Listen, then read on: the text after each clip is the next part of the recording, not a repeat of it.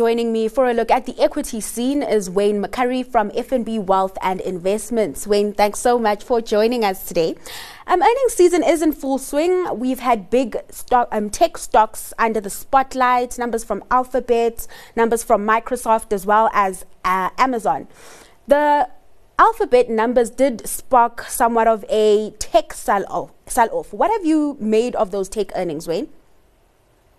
Well, look, we all know the NASDAQ has come down quite dramatically this week. It's been falling 1 or 2% a day for a couple of days now. So when you look at the actual earnings, the earnings were actually quite good in my view. I don't think there was a problem with an earnings.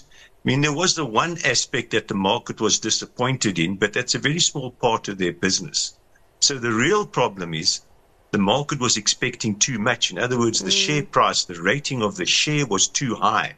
So the earnings themselves weren't bad at all, but they disappointed relative to very, very inflated expectations.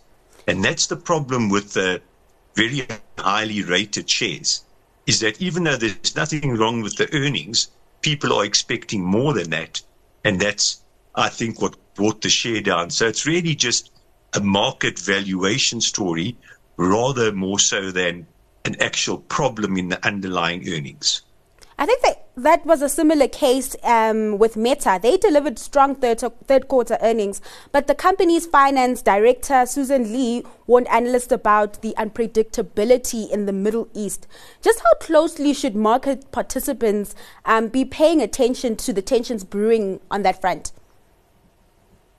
Obviously, when something happens like this, it is always a risk. Now, the conflict as it stands now, I don't think is a long-term risk or even a real short-term risk for financial markets. But of course, the history in the Middle East is that this can escalate and involve other countries and other groupings. And that's the true danger of this. But unfortunately, war seems to be a new thing happening nowadays. We've had the Russia for the last year and a bit, and now this conflict in the Middle East. And of course, none of this is good for share markets. Well, it's not good for anything. We've also had some economic data come through. The U.S. economy still proving to be resilient. Yes. Growth on that end came in at 4.9% in the third quarter. On the surface, this looks good, right? Looks like good news. But the resilient U.S. economy could mean we're in for another interest rate hike, right? Correct. That's the true danger, is that the Federal Reserve Bank in America thinks they haven't done enough to slow down. Well, look, they don't want to slow down the economy. They want to slow down inflation. But unfortunately, the only way you do that is by slowing down the economy. And these high numbers, I know there were some, maybe you can call it one-off situations. And surprisingly enough, some of the one-off situations were tours around the country by pop stars, apparently, that caused the GDP to be great. I don't quite get that.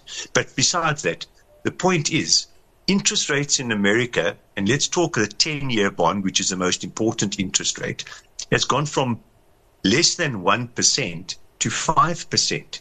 So I am astonished that massive increase in interest rates has not slowed down the economy, because we know there is debt in the system. Maybe the US consumer is shielded because most of their mortgage bonds are on fixed terms. In other words, you don't pay the new interest rate now until you got to renew your mortgage bond when your current fixed rate term ends. So in other words, if you were paying $2,000 a month on your bond on a fixed term, you go back to the bank and renegotiate now for a new contract, you're paying $6,000 a month. Yeah. Surely that will have an effect on the economy. So our view is still that there will be a recession next year, even though we don't think it'll be a deep recession.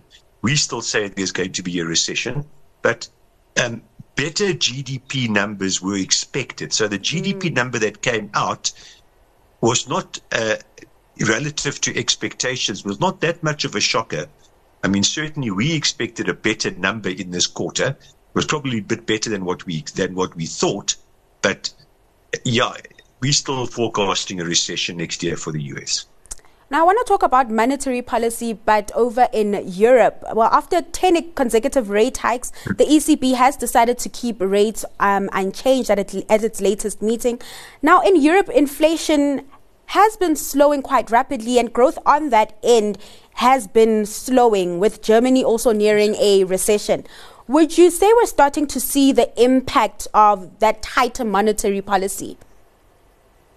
Exactly correct. In other words, when interest rate goes down, when interest rates go up, economic growth and inflation slows down. So the US seems to be the only one bucking this trend where interest rates have gone up, but the economy gets better. So Europe, the classic cycle is happening. They've upped rates, they've slowed it down, the inflation is falling, and hopefully in the not too distant future, they'll start cutting interest rates as inflation fully comes under control. Now, back at home, we've had Renogen update the market, warning of a wider interim loss. This update, of course, comes after the company faced some backlash on social media, being accused of having links with companies implicated in state capture, and also the selling of shares by execs. What have you made of this update? And even though the company has somewhat tried to respond to these accusations, it doesn't seem like the JSE darling we've known it to be. Yeah, look, I think a couple of points. First of all, not Renogen specifically, but any exploration company where they haven't yet started essentially producing from their big asset is subject to wild share price movements, either up or down. These are extremely volatile companies. Once you've got a stable cash flow, your share price is not that volatile. So that's the first point. Second point is, life today involves social media and people attacking you on social media. And you have got to, as a company and as an individual, have the processes in place to counteract that social media attack and convince the shareholders that, this is not of substance. And so, it's very, very difficult because it's going to happen all the time. So you either ignore it or you have a process in place to convince people that, listen, this is the truth and this is what's happening. And of course, you don't know whether it's going to work or not because, sometimes people believe the wrong stuff, but it's a very, very difficult situation they find them in. So, and then finally, the company actually reporting a wider loss, etc. It's quite normal for an exploration company. All right, let's get your stock pick before I let you go. Going to go for Clicks. They came out with their results this week. They got reasonably good turnover growth. They got margin expansion. The results were quite difficult to look at because it had all of the vaccines in the base that they're comparing against. But their sort of, I suppose, consistent growth in turnover was quite good at over 12%. The wholesale distribution section had a relatively muted turnover growth, but a lot of that was to do with the introduction of a new system that disrupted their operations for a while. This actually, surprising enough, happens quite often when companies introduce a new system. And they got volume growth, almost 1% volume growth, and they got margin enhancement. And the share's not overly expensive. So, despite the fact that the share's gone up a little bit this week post the results announcement, I still quite like Clicks.